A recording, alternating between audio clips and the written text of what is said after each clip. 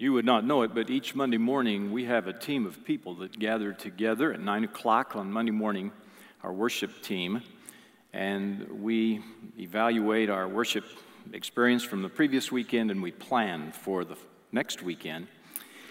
And I so appreciate my colleagues and coworkers that help from week to week to put our worship experience together. You know, sometimes you go to church and it's kind of a shotgun.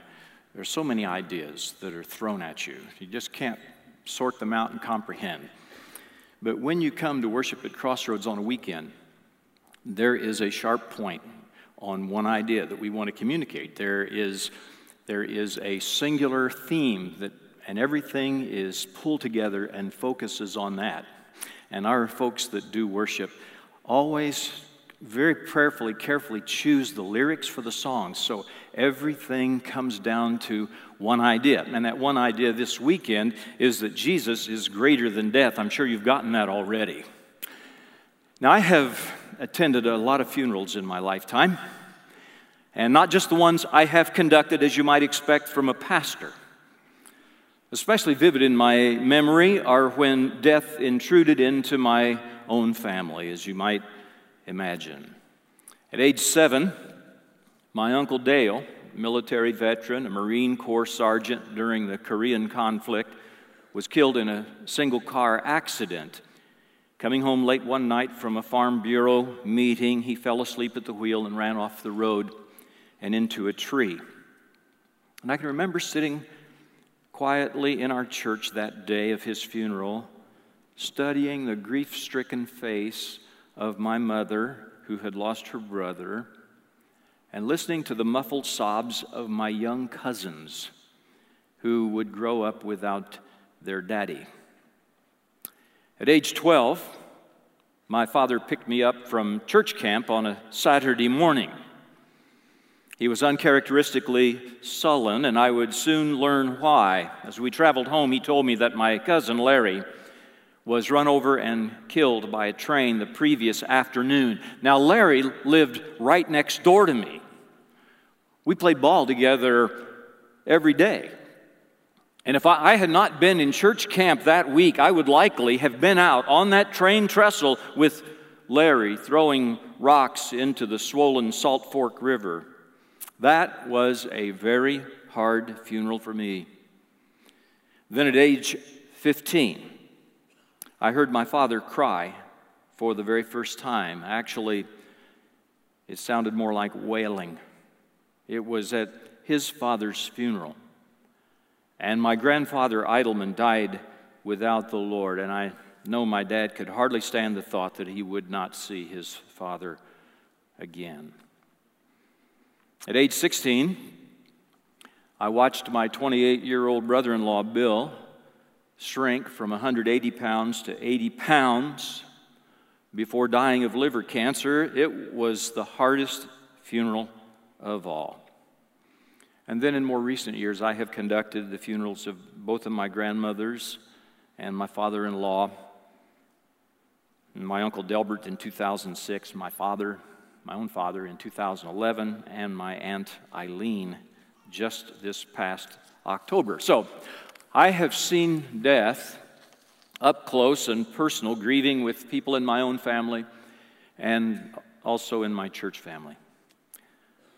I have stood with a young couple at the gravesite of their first child, a beautiful baby girl who was perfect except for being strangled in the birthing process. And I've had the funeral for a precious premature baby boy who lived just one day. And I've conducted the funeral of a 2-year-old boy beaten to death by his mother's unemployed live-in boyfriend. And I've conducted the double funeral of 2 teenage boys tragically and senselessly killed because of accepting a dare to lie down between the rails and let a freight train pass over them. And I have buried 93 and 94-year-old saints whose hearts and bodies just simply wore out. And I know what some of you are thinking right now. You're thinking, Pastor, no thanks. I wouldn't have your job for anything in the world. If it involves hospitals and funeral homes, count me out. And I understand that. But I can tell you that I personally would rather conduct a funeral than the typical wedding. I know that's weird. But at weddings, the focus is usually on the celebration. Everyone is giddy and excited, and the atmosphere is charged with frivolity, and the wedding party is mostly concerned about how they look or whether everything will come off smoothly, and appearances are on everyone's minds. That's not true at a memorial service. If the average wedding tends to be shallow, the average funeral tends to be deep. People are quiet, they are thoughtful, respectful as a rule. Everyone is attentive, their hearts are tender, and it becomes the perfect opportunity to impress on people the greatest truth of the gospel, the greatest news in time and space for us mortals, that Jesus is greater than death. And this is precisely the truth I want to impress on us all. From Hebrews chapter 2 today. The content of Hebrews chapter 2 is very closely related to chapter 1. In chapter 1, after showing the glory of Jesus and his superiority over angels, the Hebrew writer warns in Hebrews 2, verse 1, we must pay more careful attention, therefore, to what we have heard, so that we do not drift away. Verse 3, how shall we escape if we ignore such a great salvation? You see, the book of Hebrews was not written for God's people to understand theology as much as it was written as a plea that those early Christians would be strengthened in their faith, that they would remain faithful in the midst of life's trials and fears. It was written to keep Hebrew Christians from falling away, from drifting back into Judaism by neglecting their, did you catch the words, great salvation. What makes salvation great anyway? Well, I think three things. First thing that makes salvation great is its cost. Our salvation is the free gift of God's grace, but it cost all that heaven could pay. Heaven was bankrupted by the generosity of God in sending his son Jesus, who stepped from heaven's glory into earth's grief. He assumed the body of sinful flesh, but there was no sin found in him. And so he paid our sin debt by sacrificing his perfect life on the cross, an act that made forgiveness possible for you and me. But it cost Jesus. It cost him heartache and sorrow and death, the just suffering for the unjust, the righteous for the unrighteous, the pure suffering for the defiled, to purchase our salvation. The Son of God endured sneers and mocking and curses and spit in the face and the tearing of his beard, thorns pressed onto his brow, lashes at the scourging post, nails through his hands and feet, the suffocating agony of hanging for hours exposed on a cross and experiencing indescribable pain. No one else but Jesus could pay salvation's price. And our salvation is great because God the Father, in the person of his Son, suffered for our sins. That's what it says in 2 Corinthians 5:19. God was reconciling the world to himself in Christ, not counting men's sins against them. Well, something else made our salvation great, and that is its scope. That makes it great because it includes everyone, and it excludes no one, and that's truly great. And we're all familiar with John 3:16. For God so loved the world, not just a segment, but the whole wide world. Not just one race, but all races, every tongue, every tribe, every nation. And what about John 3:18?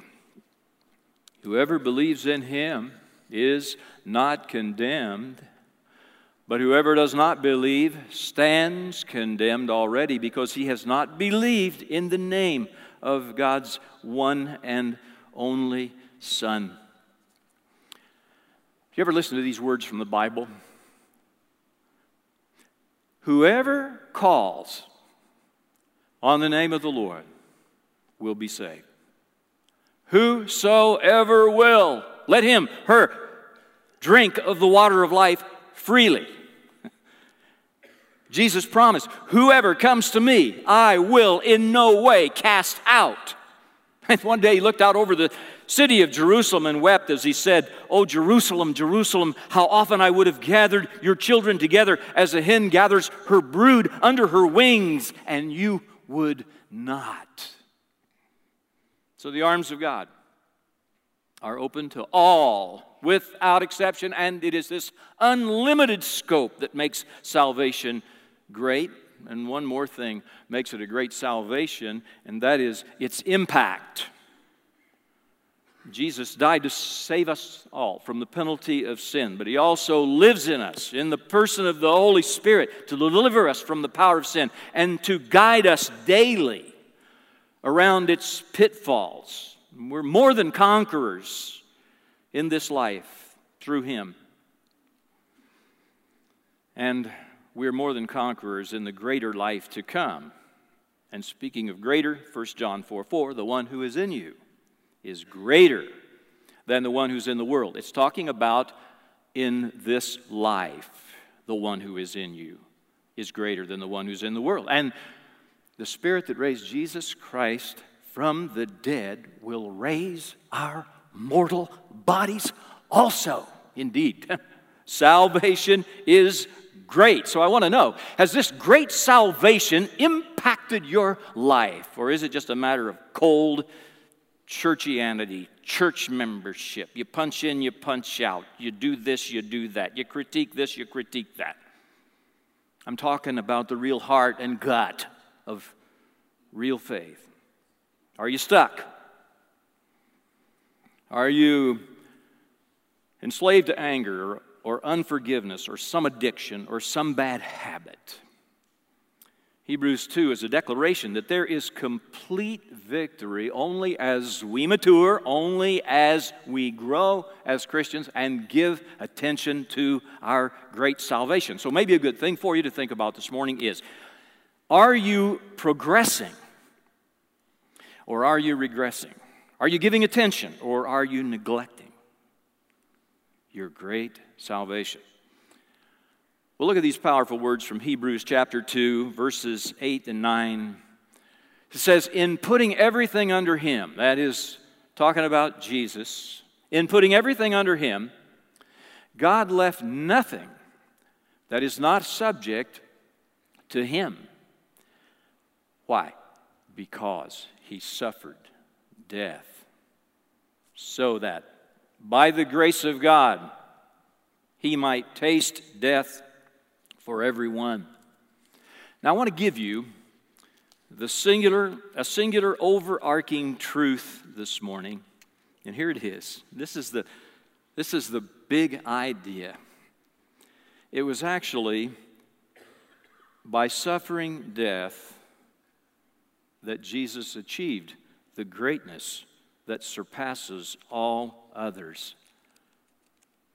It's related in another very familiar passage from Philippians chapter 2, beginning with verse 8, where it says that Jesus, being found in appearance as a man, humbled himself and became obedient to death, even death on a cross.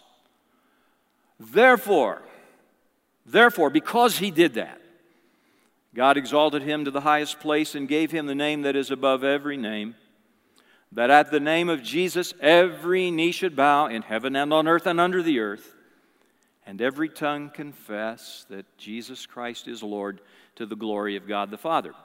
The death of Jesus, listen, is the way that he invaded the realm of the dead and pulled the stinger out of death. His submission to death was the way by which he was able to destroy the devil. You see, he suffered death. That is, he tasted death. We just read it. He tasted death for everyone so that he might destroy the one who holds the power of death. Now, death has no more dominion over Jesus or anyone who belongs to him. So think of it this way. Jesus literally went behind enemy lines, disarmed the power of death, and came back to life, never to die again. And he said, because I live, you too shall live. And I love the way the biblical text from Hebrews chapter 2, verses 14 and 15 says it. And these passages that we're reading today are just so incredible. Since the children have flesh and blood. Now that's you and me. We're the children. And we all have flesh and blood. Since the children have flesh and blood, he too shared in their humanity, or you could say our humanity, because it's us, speaking of us too, so that by his death he might destroy him who holds the power of death, that is the devil, and free those who all their lives were held in slavery by their fear of death. I think we've gotten the first part of this passage. That is, I think we have a good comprehension at a cognitive level. We have a good understanding at an intellectual level that by the death of Jesus, we have victory over the evil one who holds the power of death. We've spent enough time on that. I want to put that away. Here's where I really want to focus today. I want to focus the healing laser of our faith on the unhealthy fear of death, which has enslaved too many throughout time, right up to the present. This text says that Jesus is greater than death, and it says that he wants to free us from the slavery of the fear of death. So let's make today the day. Let's make today the day. An unlikely day. It's icy, snowy outside. It's January, but let's make the day that we, all of us together, once and for all, overcome our fear of death. What do you say? Let's start by simply confronting the fact right now that every single one of us is dying. Every life is in the process of coming to an end. And aren't you glad you braved the snow and ice to come to church today to hear that? But there's something about that that is strangely comforting to me. We are all in this together. We're all aging. I suppose we're all at risk for terrorist bombings and random shootings and cancer. We think it always happens to the other person, but in our better moments, we know it doesn't always happen to the other person. And George Bernard Shaw reminds us that the statistics on death are absolute, that 1 out of every 1 persons will die. And here's the reality. The process of dying starts at the moment of conception. We just need to be aware of that. And then we should also face the fact that for most people, death comes too soon. It does. It may be by a day. It may be by a decade. NBA Hall of Famer Pete Maravich was only 40 years old in 1989 when he fell dead on a gym floor after playing a pickup basketball game, and he had just commented to a friend, "I am really feeling good today." But face it, one day, probably before you and I are ready, we're going to look in a mirror, we're going to see a sunken face, and we're going to ask ourselves, what happened? How did it come to this so soon? Something else that's easy for us to overlook in the text we just read is that death is of the devil. Now, death and dying that plague this planet, you understand, were not God's idea. Death was not present in the pre-sin Garden of Eden, and death will not be present in the new heaven and the new earth that are coming, prophesied in Revelation 21:1. But people still blame God for death. You'll hear people say from time to time, "The Lord took so-and-so." That sounds an awful lot like the Lord took out so-and-so. He's not some kind of a cosmic hit man. The fact is, our Heavenly Father is not the terminator of life. He is the giver of life. And He's promised to be the terminator of death in the end. That's in Revelation 20, verse 14. So death is of the devil. It's not in God's plan in the beginning, and it will not be reality in the end. Then there's this. The fear of death reduces us to slaves. Well-known personality Ted Turner said in Time magazine, "The greatest fear I have is the fear of death." And the fear of death is enslaving. It dictates where we will and won't go. It dictates what we will and won't eat. It dictates who we will and won't associate with. Dictates how we will and won't travel. The fear of death causes some people to incessantly and needlessly visit doctors, and it causes other people to refuse to go see a doctor. Comedian Woody Allen said some time ago, "I'm not afraid of death, I just don't want to be there when it happens."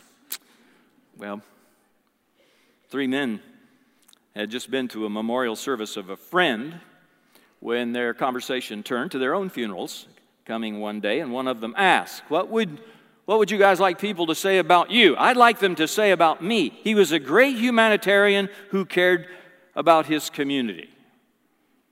Another replied, well, I'd like them to say he was a great husband and father who was an example for many to follow. And I looked at the third friend who'd been silent. Without hesitation, he concluded, well, at my funeral, I'd like someone to say, look, he's moving. Well, in closing today, what is it that sets us free as Christ followers, sets us free from the fear of death? Here they are, 3 powerful and practical truths that can set us free from our unhealthy fear of death. The first is this: in Christ, our past is forgiven. Jesus puts it this way in John 5:24. I tell you the truth. Whoever hears my word and believes him who sent me has eternal life and will not be condemned. He has crossed over from death to life. You believe in Jesus from your heart, that he is the Christ, the Son of the living God, and you confess him as your Lord with your lips and with your life. You commit your soul to him by sharing in his death and burial and resurrection and baptism. That's all involved in forgiveness and being transferred from death to life. And to have hope in Jesus Christ will give you a totally different perspective about death. The future is no longer dark and mysterious. And you may not know exactly what you will experience beyond the veil, but you do know who will be there to welcome you and walk you through it. One of our Crossroads elders came up to me last night. He's counseled scores of people who are close to death. And he said, Ken, I can tell you from firsthand eyewitness experience, there is a big difference between the way Christians die and non-Christians die. He said there is a big difference between dying in fear and dread and dying with confidence and hope. Well, because Jesus paid for our sins on the cross and then arose from the dead, Scripture exclaims, where, O death, is your victory? Where, O death, is your sting? Thanks be to God. He gives us the victory through our Lord Jesus Christ. And right now I want to do something that I've never before done in a message. I want to show you the preview of a film that's coming out next month nationwide. It is called Risen, and I think it has the potential to awaken thousands to the reality of the single most important truth of Scripture, that Jesus is risen from the dead. Watch. When the Messiah comes, Rome will be nothing! Until then. The Nazarene city'd rise again after 3 days. You will lose peace and order if it's true. Will the people believe it? The weak will. There will be no other gods. Kill him.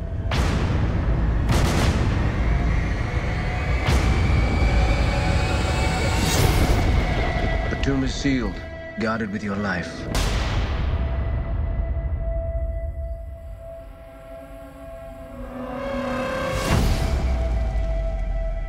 Tyrion, Pilate summons you. The body has vanished. His tomb is empty. Where has he gone? You tell me. Already they're proclaiming him risen from death. The Emperor cannot arrive to unrest. We must find a body. Combed the city for bodies dead in the last week. Take them up. Everyone. His disciples. Where are they hiding his corpse? It was not his followers. Another body, sir, just revealed. No. Who told you the Nazarene was alive? Mary Magdalene. You're looking for something you'll never find. Open your heart and see. No more lies. What happened to the body? The ropes, they just exploded. You should have returned by now. I have seen two things which cannot reconcile. A man dead without question, and that same man alive again.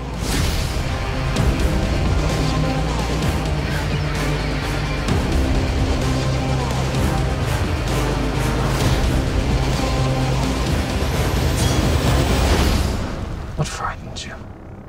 Being wrong. Wagering eternity on it.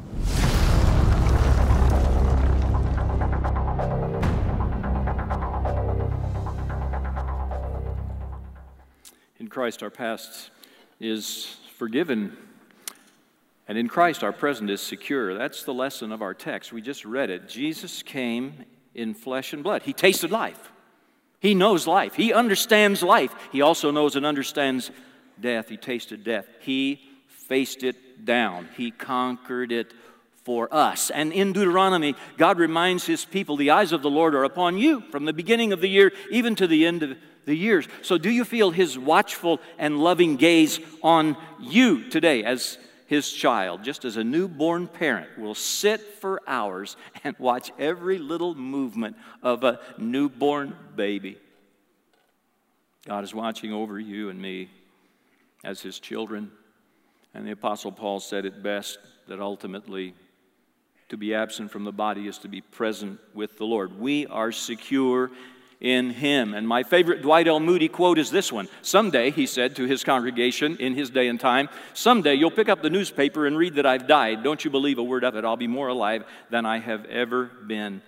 And this quote leads me to this. Finally, we're free from the fear of death because in Christ, our future is amazing. In John 14:1, Jesus said, let not your heart be troubled. You believe in God, believe also in me. I go to prepare a place for you. And if I go and prepare a place for you, I will come again and receive you to myself, that where I am, there you may be also. Leonardo da Vinci was 43 years old when the Duke of Milan asked him to paint the dramatic scene of Jesus' Last Supper with His disciples. Working slowly, giving meticulous care to details, he spent 3 years on that painting, 3 years on that assignment. And he grouped the disciples into two groups of three on either side of the central figure of Christ.